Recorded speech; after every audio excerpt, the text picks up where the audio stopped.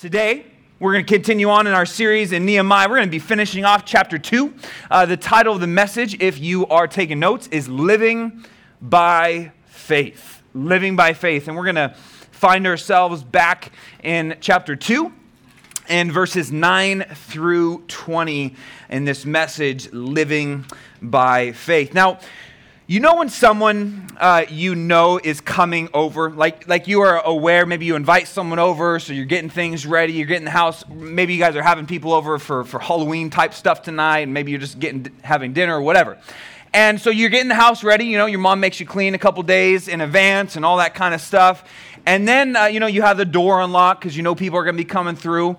And then there comes that point where you hear the knock, right? And so what do you yell out? You're kind of busy doing something else.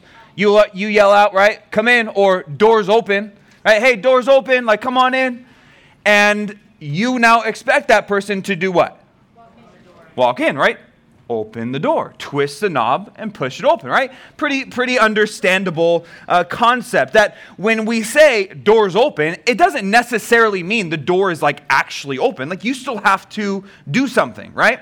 And in a similar way, we see in the scriptures that God opens doors for people that follow him. Have you guys ever heard this phrase before? God set before me an open door. And we use that even in our language, which is a good thing. It's become kind of a Christianese phrase, if you will, but it is a biblical one. We see in the New Testament that there are times when even Paul would say, I was going this place and God opened a door for me, and so I went to this other place. And so this is a concept that we do find in Scripture. Now, of course, this isn't referring to the ability to open doors without, having to actually open it. It's not that God literally, you can walk around. It's referring to supernatural opportunities in everyday life. You might want to write that down if you're taking notes. An open door is a supernatural, meaning it wasn't just like by chance. It was a supernatural opportunity in everyday life. Now, you can either have the perspective that it was supernatural or that it was just, right, by what some people would say, coincidence. But we know that we have a God in heaven who is sovereign or is in control over all. Yet these opportunities that God supplies for you and I, it doesn't mean that we don't have to do anything. Right? An open door isn't a free pass to sitting back and being lazy. Really, an open door is an opportunity that you still have to twist the doorknob, push the door, and walk through it. Right? God might say, hey, door's open, but you still got to twist it and walk through it. Does that make sense? And we see this in the story of Nehemiah, where it's pretty clear from last week that God has opened this door for Nehemiah. Do you remember? You remember when the king says, yep, thumbs up, we're going to send you. Here's some letters of passage. Here's some letters to get materials that you need, and go on your way. That is an open door. But now it's time for Nehemiah to walk through that door. He's been praying, he's been planning, and now it's time for him to go, to do. And so what we're going to see today is that this was no small task, right? It wasn't that Nehemiah was just going to go and repair a small part of the wall. No, this was a big task, but what Nehemiah understood was that he served a big God. And so let's pray, and we'll get into it this morning. All right, Father in heaven, Lord, we come to you now, not out of repetition, not out of just tradition, but because we need you, God. Lord, we don't want this next little while that we're together to be worth nothing. We want it to be worthwhile. Lord, we want you to work in our hearts and draw us close. And so, Lord, we just pause and give you this moment and ask that you would really speak to us and that you would really put in our heart, like you put in Nehemiah's, what you would want us to do for you. Since we know that we were created by you, for you, and that when we walk in the path that you've set out before us, we fulfill the very reason we were created. And so we look to you now for this. And in Jesus' name we pray. And all God's people said, amen. So, listen, as we kind of get into this, it's very evident to me that Nehemiah was a man of faith. Would you guys agree, looking at chapter 1 and now a little bit of chapter 2, Nehemiah was a man of faith? It's honestly a little surprising to me that Nehemiah is not mentioned by name in what we refer to as the Hall of Faith. Does anyone know in Scripture where we find the chapter that we refer to as the Hall of Faith? Does anyone know? Okay, if anyone knows the answer to this, I will give you something from the snack bar. Yeah, Joey. Hebrews 11. Joey, you get something from the snack bar. Hebrews chapter 11. Listen, Hebrews 11. See, this is why you answer questions, all right? Hebrews 11 is known as the Hall of Faith. Meaning you go read Hebrews 11, you see guys like Abraham and Noah and Moses and Sarah, and you see men and women talked about how they lived their life by faith. It's Old Testament characters, Old Testament stories talked about in Hebrews chapter 11. Interestingly enough, Nehemiah is not mentioned there, but he is certainly a man of faith. And what does that mean? Well, from Hebrews 11, the Hall of Faith, it's kind of like the Hall of Fame, Hall of Fame, but Hall of Faith. Do you guys understand? Anyway, you go read it later. But what we see there in the Hall of Faith is that a person of faith is not a passive person, they are an active person. That the way that you are able to say that's a woman of faith or that's a man of faith is because their inward faith in God is displayed outward. And for Nehemiah, that is certainly true. In the book of James, it's clear that faith is an action verb. It is something we do, not just something we have. You don't just have faith, you do faith. You need to put feet to your faith in order for it to be legit.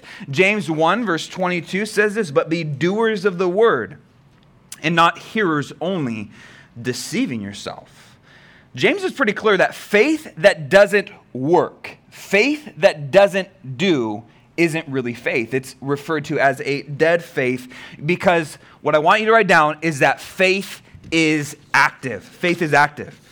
And Nehemiah heard from the Lord, saw the Lord open the door, and now as we come to verse 9 in chapter 2, it was time for him to walk through that open door. And so we're going to be looking at today in Nehemiah three things. We're going to be looking at how Nehemiah walked by faith, how he talked by faith, and how he fought by faith. And how you and I, as we seek to do God's work, God's way, we ought to walk, talk, and fight by faith in order to serve the Lord. So number one, you can note it down, walk by faith. Nehemiah walked by faith, and you and I, as we seek the Lord, are to walk by faith. So let's read verses 9 through 16.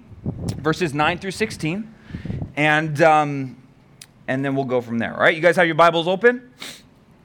Yes, you guys have your Bibles open? All right. Look at verse 9 with me. It says, then I went to the governors in the region beyond the river and gave them the king's letters. Now, the king had sent captains of the army and horsemen with me. When Sanballat the Horonite and Tobiah the Ammonite official heard of it, they were deeply disturbed that a man had come to seek the well-being of the children of Israel. So I came to Jerusalem and was there 3 days. Verse 12. Then I rose in the night, and I and a few other men with me. I told no one what God had put in my heart to do at Jerusalem, nor was there any animal with me except the one on which I rode. Verse 13, and I went out by night through the valley gate to the serpent well and the refuse gate and viewed the walls of Jerusalem, which were broken down, and its gates, which were burned with fire. Then I went on to the fountain gate and to the king's pool, but there was no room for the animal under me to pass. So I went up in the night by the valley and viewed the wall. Then I turned back and entered by the valley gate, and so returned. And the officials did not know where I had gone or what I had done.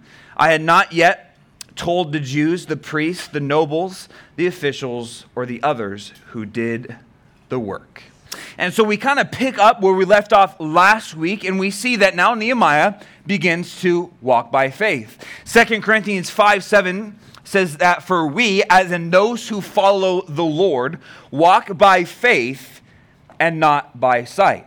This idea of walk is how one lives their life. It's not talking about like actually, how you like walk, okay? It's talking about your life, right? That you are to live your life not based upon, well, I see all how this is going to work out, and unless I see it, then I can't move. No, faith is to be trusting in the Lord, really, and see what He sees, which sometimes for us is our view is limited, but to move and live in a way that we don't have to have all the details. Where God says step, we don't know how it's going to end, but we step because we're trusting not ourselves and our own abilities, but certainly God. Now, the key word is walk. I'm going to say walk.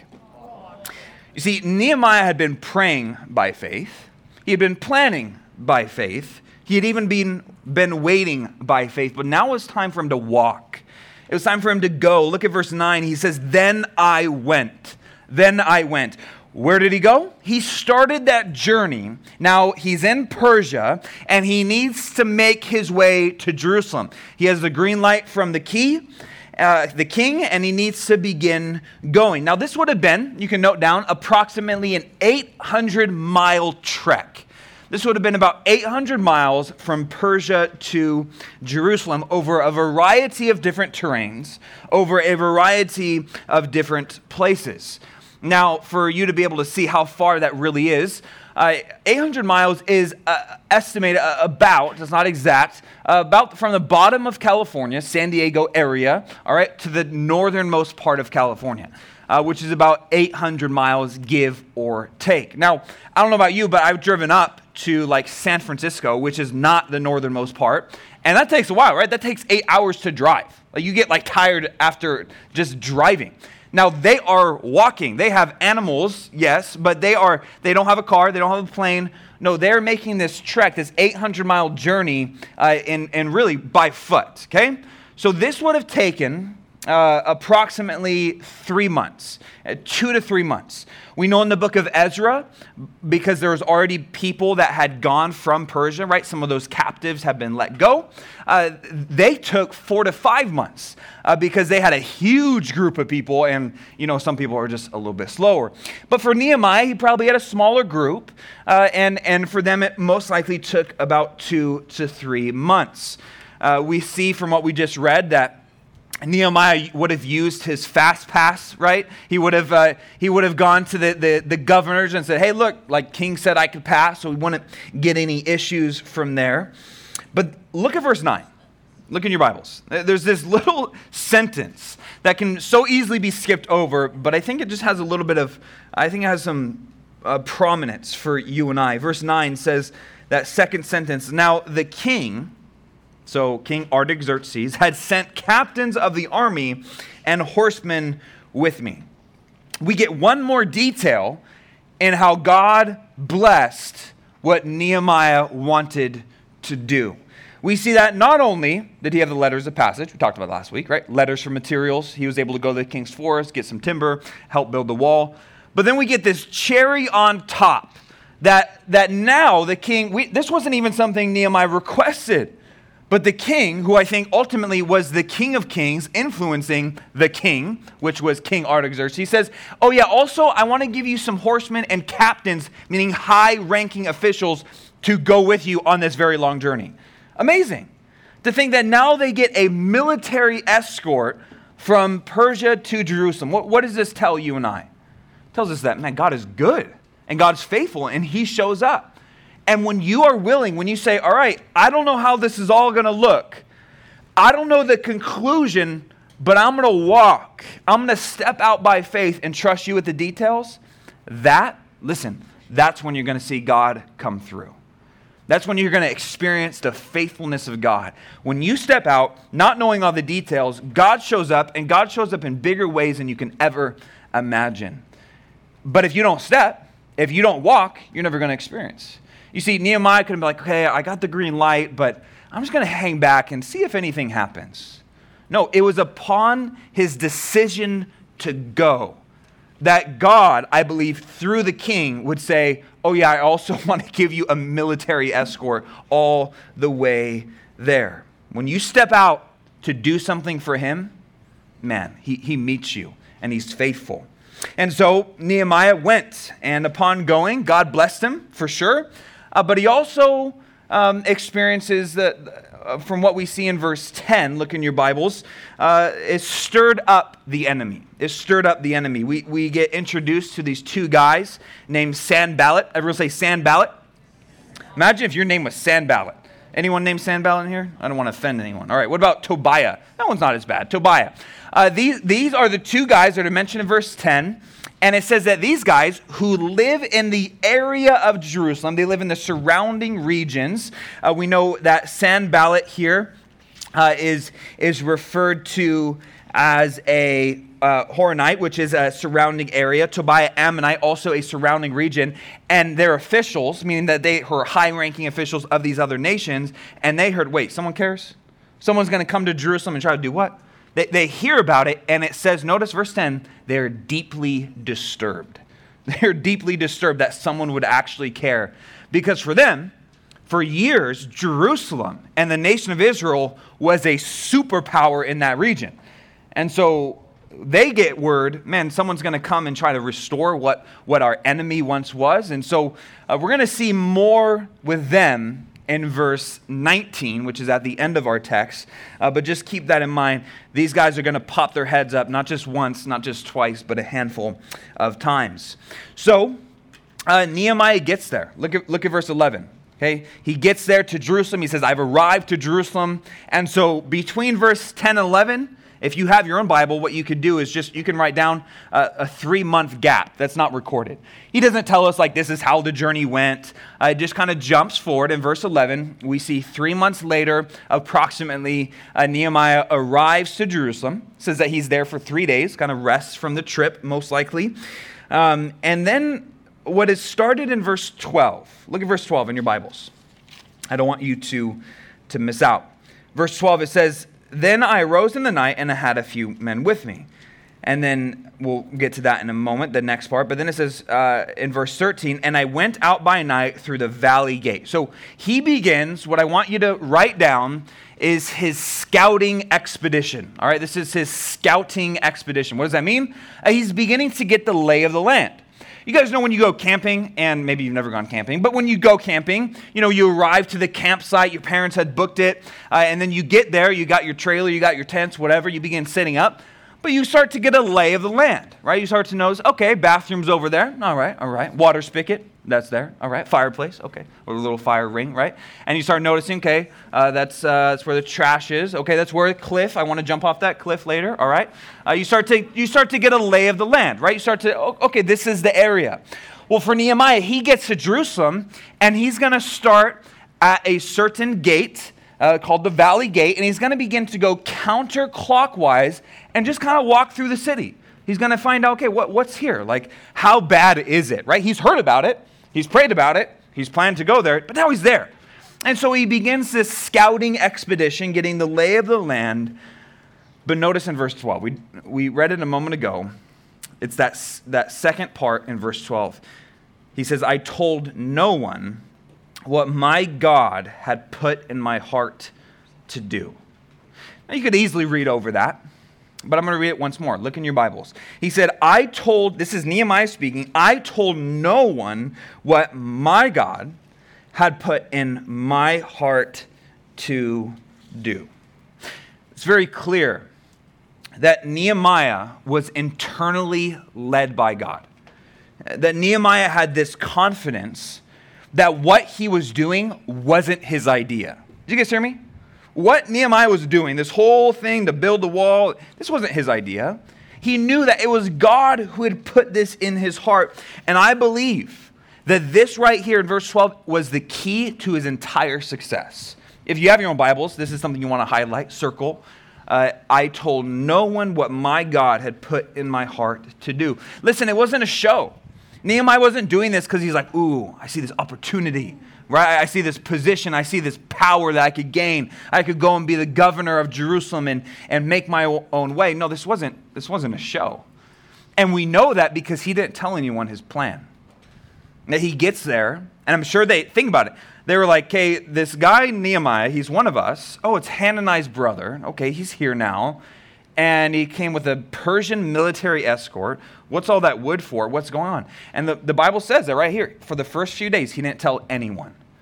Why? Because he didn't need, listen, what God was telling him to do, he didn't need anyone else's endorsement. He didn't need anyone else's approval. That Nehemiah experienced hearing the voice of God in his life. And I believe that this confidence came, remember that 4-month time period where he was praying, nothing was happening? I believe it was during those 4 months of seeking the Lord that this just became so clear that you couldn't convince Nehemiah that God hadn't spoken to him. Now, does that mean Nehemiah heard the voice of the Lord? Does that mean that an angel appeared to him? I don't believe so. The Bible doesn't say anything about this like we read at other times in the Old Testament, but somehow he knew. How did he know? How did he know that God put this in his heart? How did he know it wasn't just himself? How did he know he wasn't someone else's idea? Well, unlike Nehemiah, you and I, we actually have an advantage on Nehemiah. You want to know what it is? We have the Holy Spirit in us. Nehemiah, no doubt, as you look at the story, this guy was anointed by God. That the Holy Spirit was involved, but he was never, in the Old Testament, the Holy Spirit never indwelt someone. We see the Holy Spirit come upon, yet you and I have the intimacy, the closeness with God that him and us are like that as a believer. And God desires to lead and to guide us. And how much more should you and I be able to discern and start to notice the voice of God in our life? But how does that happen? Right? Maybe you've heard people say, I heard from the Lord. Right? Or man, I felt like God put it in my heart to do. Maybe you've heard that, or maybe that's been something that maybe I've said before, but what does that look like? Does that mean you hear an audible voice? Right? People say that prayer ought to be a dialogue and not just a monologue, but what the heck? How does that actually happen? Well, you know how you get to begin to know someone's voice over time? Right? That you begin to recognize someone's voice based upon how much you hear it. Like, and I've shared this with you before. If your mom came in the room and she was in the snack bar and she yelled your name, okay, you would know who that was. You'd be like, that's my mom's voice, okay? Why? Because you have a previous relationship, and so you know. And over time, you get to be able to discern, like, okay, no, I know that voice. And I believe that as you pursue God in relationship by prayer and by reading his word, that over time, you will begin to hear his voice. Now, it's not an outside voice, because listen, the Holy Spirit's in you, which means God is so connected in with your spirit in a way that he's able to use your consciousness to speak to you. And I believe that is the idea of what's happening here in Nehemiah when he said, my God put it in my heart to do. And I've had people come up to me over the years, and junior hires too, of how do I hear from God? And I have found oftentimes when I start to ask questions and say, okay, what's your, do you read God's word? Do you pray? What does your prayer life look like? Oftentimes we speak to God. Not often we allow God to speak to us.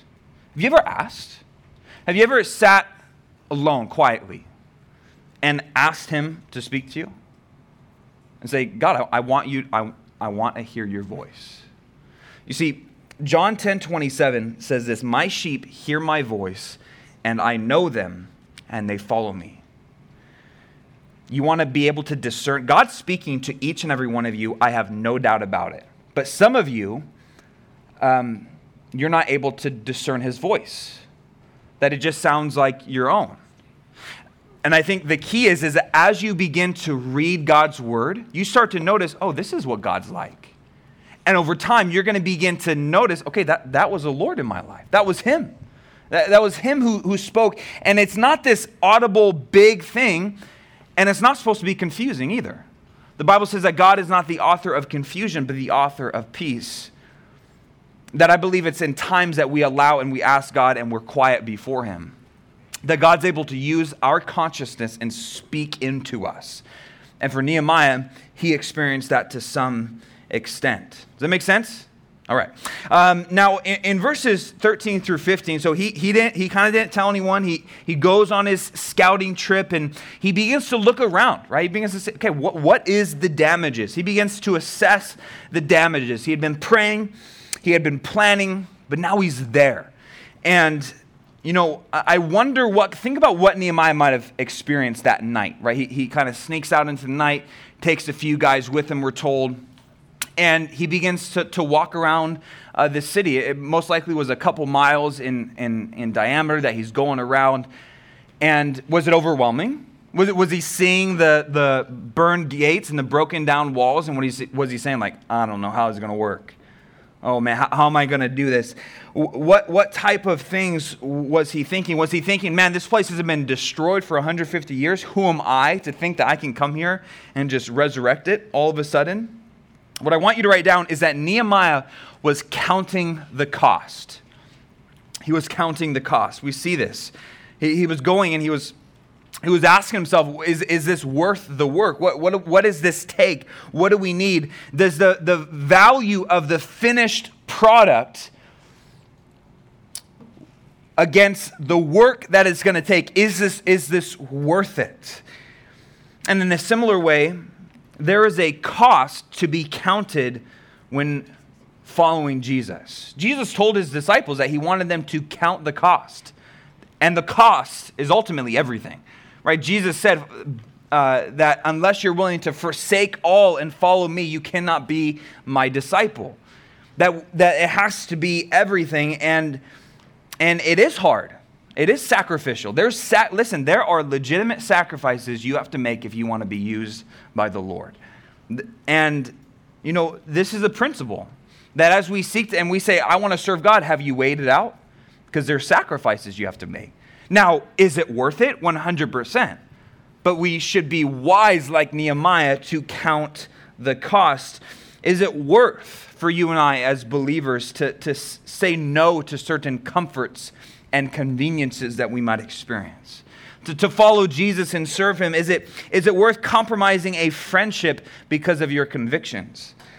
Is it worth moving, if God had asked you to move to a third world country, is that worth it to move and be a missionary? Is it worth it to stay in California? Listen, see, on the appearances, if we walk by sight and not by faith, then it's not worth it. But if we walk by faith and not by sight, then even though California seems insane, the policies seem nuts, the high cost of everything that I'm sure you're experiencing at home, that your parents might tell you, yeah, it's insane. But what if that God would tell you, I want you to stay. I want you to stay in the hard place. I don't want you to take the easy route out. And yes, on the sides, yes, well, we could have such a better life. Is that what life is about? Or do you want to serve the Lord? And so there are certain sacrifices. There is counting the costs.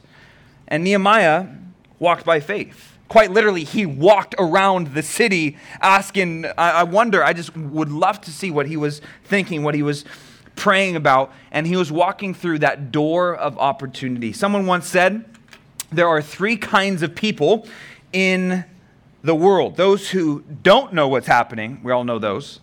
Some of you might be that. Those who watch what's happening, I'm just a spectator, and then those who make things happen. And Nehemiah was someone that wasn't just going to be ignorant, and he wasn't someone that was just going to watch things happen.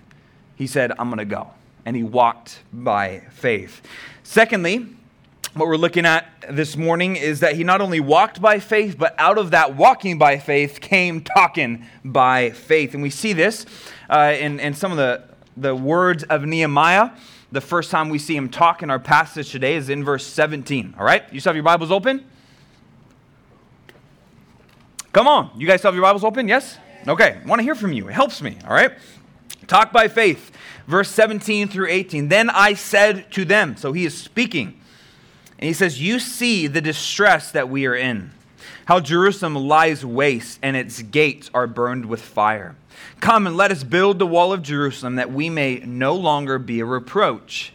And I told them, all the people of Jerusalem, of the hand of my God which had been good upon me, and also of the king's words that he had spoken to me. So they said, let us rise up and build. Then they set their hands to this good work, Within our walking by faith, it almost always includes talking. And this is where, and I know, because I know you guys, and I've been working with junior high students for a while now, is that talking is not always your expertise. Now, sometimes, and then you get in trouble for talking, but other times, right, it can just be a daunting task for some of you. I shared with you earlier 2 Corinthians 5:7, right? For we walk by faith, not by sight. Well, later on in that chapter, notice what Paul says. He says this, he says, now then, we are ambassadors, representatives for Christ. And notice, as though God were pleading. What does it mean to plead with someone? It means to not just like, hey, you should do this. No, it means to really encourage someone. Like if you saw someone walking in the middle of the street, you would plead with them, there's cars coming, right? It wouldn't just be this, okay, he's dead. No. It would be this like pleading. You'd be pleading with them to come back. And Paul here says, as an ambassador, which all of us are representatives of Christ if we follow him, if we have him as our Lord and Savior, then God wants to use you to plead through you with other people. This is what he wants. This is what he desires. And I don't mean preaching or teaching from a pulpit, but at the bare minimum, a one-on-one conversation. And for some of you that are Christians, and maybe are a little bit on the shyer side, this terrifies you. It might be something that you'd be resistant to. Jeremiah 20 verse 9 says this. Jeremiah could relate with you. He says, then I said, I will not make mention of him, nor speak any more in his name, but his word was in my heart like a burning fire, shut up in my bones. I was weary of holding it back, and I could not. Now, Jeremiah was a legitimate prophet. Like, his whole design was to be a messenger for the Lord. And now you and I, God no longer sends prophets. He sends you and I as his mouthpiece, as his messengers to speak to the world. And there's going to be times when we might be able to relate to Jeremiah and say, I don't want to do it. I don't want to talk. And I think if you have been following the Lord for any amount of time, then you've felt those times when he has pressed upon you. And it's not this external voice, go and talk to that person, but you know, the Lord is asking me to go and talk to that person, and that is the last thing I want to do. Listen, God can use all of you. He can use your hands to help feed homeless. He can use your feet and your strength to put chairs back after church. But his primary desire is to use your words. It's to use your mouth, to use your heart and your mind, and to speak through you. And for Nehemiah, this is kind of comes to this point where he gathers everyone together. Okay, he's there. They don't know why he's there yet. He gathers them together, and he begins to speak to them in these two verses. And he first kind of tells them, look at verse 17, he tells them where they're at. He says, look, the place is a disaster. He's like, but he doesn't say you're a disaster. He kind of puts himself in there. He says, you see the distress that we are in. He doesn't say you all are messed up. He says, look, we're messed up. This place is not how God intended it to be. So he doesn't sugarcoat it. He tells them how it is. He says, this is where we're at. And then look at the second part, though. He tells them what to do. He says, come. He says, let us build. He says, let's do it. He's like, there's work to be done. He says, let's do it. So he tells them where they're at, what to do about it, and then he tells them the why. Look at verse 18. He begins to tell them the why. He says, and I told them of the hand of my God, which has been good upon me, and also of the king's words that he had spoken to me. He begins to share his personal testimony. This is what God's been doing. He opened this door. I don't know how I'm here. 3 months ago, I was in Persia, and I was the king's cupbearer, but now I'm here, and I have the military escort, and I even have the lumber. God's doing something. Do you want to be a part of it? And so he tells them the where, the what, and the why. And look, this was enough for the people. Look at the end of verse 18. They said, all right, let's do it. They say, we're in. Let us rise up and build. Think of all the excuses they could have had, right? This has been nothing new. They could have just said, no, like, this is how it is now. It's been 150 years. No one, people have tried and failed. God, go home, Nehemiah. Like, good try. No, they say, let's do it. Nehemiah gave obvious instruction, simple direction, and he shared what God had done. And I think, and you might say, Joel, what's the point of it, all of this? Why do we care about how he persuaded the people to build a wall? I think there's a model for you and I here in it, and I think the model is as follows. I believe that we have a model that we can take here of how you and I should approach talking by faith, how you and I should approach people, and how God wants to use our conversations with others to do his work. Remember, God's no longer in the business of building walls. He's in the business of building church, which involves people. God's in the business of people. That's what he's about. And he wants you to use you to influence other people. But how do we do that? Well, first, we get the lay of the land. Sometimes we want to be used by God, and so we just start sharing things, but we don't have any information before we start sharing. That's how you can kind of get yourself into some trouble. Yes, it's beneficial to share truth, but why don't you get the lay of the land? Ask some questions. Know the person. Establish some sort of a relationship. Ask what they believe and begin to establish that. Get the lay of the land. But secondly, as you get the lay of the land, okay, you kind of know where they're at, point to the present reality. Talk about the evilness and sinfulness of our world. Does this world seem like a place that's going well? No, it's a disaster because men have sinned against God, and you've sinned against God, and you need a Savior. We've all sinned and fallen short of God's glory. And that's when number 3 comes in. You begin to point them to the solution. You say, okay, like, this is what Jesus did. This is the whole point. This is the solution. And fourth, and finally, you can begin to share the personal testimony of what God's done in your own life. See, God wants to use you, but will you walk? Will you walk out by faith? You're not going to see how the conversation is going to end, but would you say, I'm willing to talk for you, Lord? I'm willing to be used by you. Well, Nehemiah certainly was. And finally, as we kind of bring this to a close quickly, we're going to look at point number 3, which is not only did he talk, but he fought by faith. And you and I are to fight by faith. Look at verses 19 and 20. We'll finish off chapter 2, all right? Finish off chapter 2. You guys good? You guys ready for this last point? All right, look at verse 19. It says, but when Sanballat, oh man, we see this guy again, the Horonite, Tobiah the Ammonite official, and now they have a friend with him, and Geshem the Arab heard of it, they laughed at us and despised us and said, what is this thing you are doing? Will you rebel against the king? So I answered them and said to them, the God of heaven himself will prosper us. Therefore we, his servants, will arise and build, but you have no heritage or right or memorial in Jerusalem. And so we once again, right, we saw that glimpse that they were deeply disturbed back in verse 10 about, these guys, Sanballat and Tobiah. Now they added a third person to their gang, and now they're known as the 3 evil musketeers, all right? And they are evil. You might say, Joel, how could you say such a thing? If you keep reading in Nehemiah, you will see how they come against the work of the Lord. And what we're going to see with these 3, they're not the only time, like I mentioned. This is not the only time that we're going to see them. They're going to make another appearance in chapter 4. And what's the deal with these guys? What's their deal?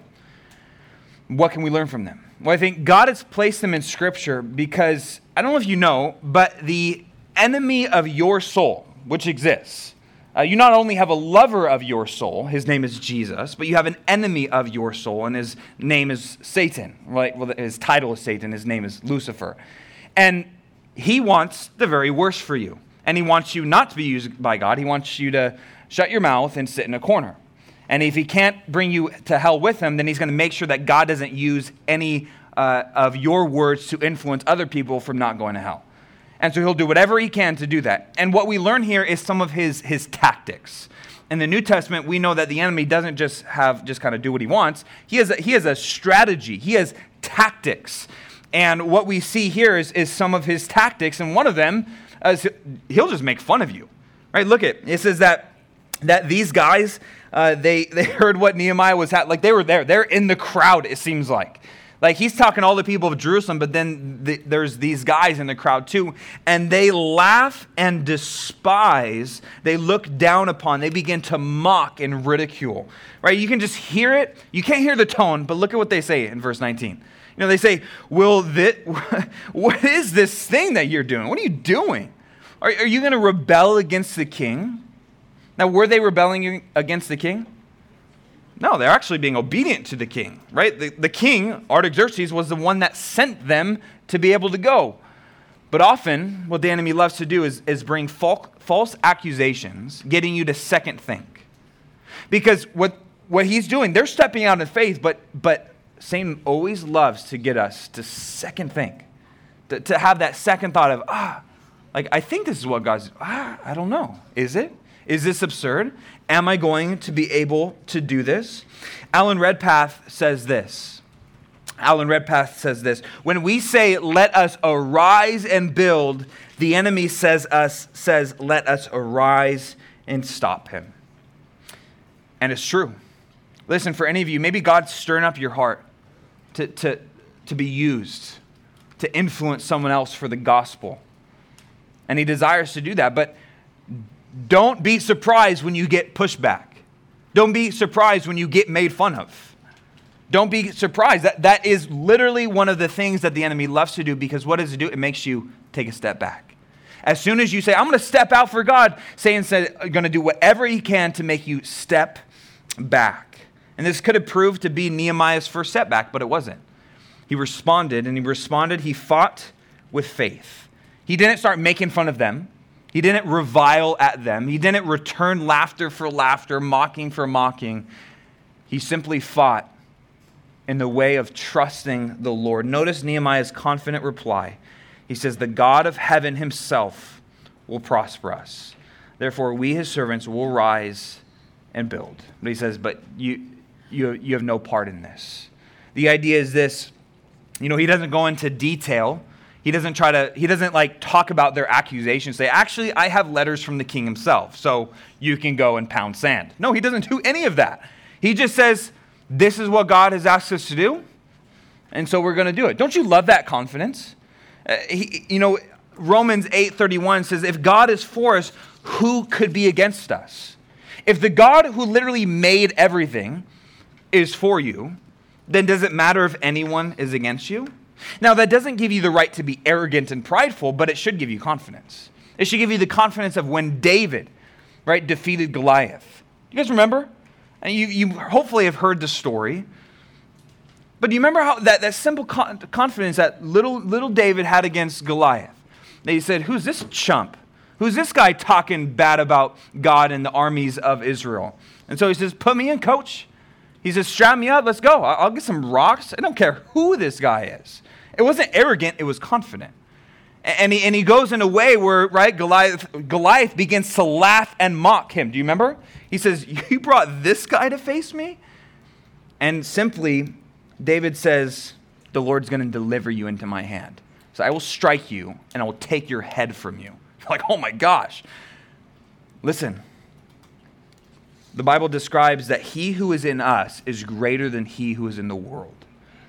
And you need to expect, as you step out in faith, oh man, you're going to get pushed back. It's not going to look like a demon, right? You're going to see a lot of crazy stuff tonight.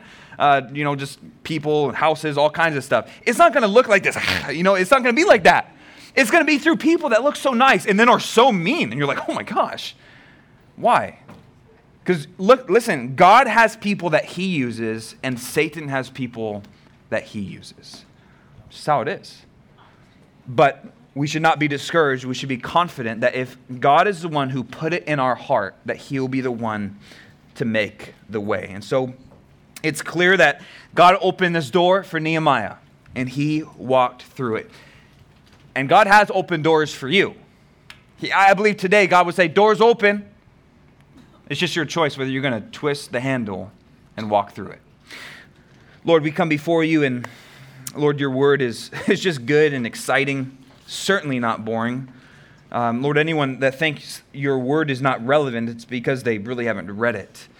Lord, that each and one of these things are just relevant for us today and what we go through and what we do as we seek to love you and serve you. And Lord, we pray, I just pray over all of us right now that you would strengthen us. Lord, we know that it is your word that brings us greater faith. And Lord, we pray as a disciples, increase our faith. We pray that you would increase in our life, that we would decrease, that the comforts and the conveniences that we experience, that we would be willing to put it on the altar because we want to please you. Lord, we know that you want to plead through us. You want us to be your representatives. How awesome is that you would say, as Nehemiah said to the people, and Nehemiah said, come, let us build. That you would say us today, come and let us build. That you look at us like co-laborers, fellow workers. That some plant, some water, God, but we know it's you that gives the growth. And so, Lord, we pray that you would help us to just do our part in planting and watering. Lord, that you do the rest. And so we pray this in Jesus' name. And all God's people said, Amen. Amen.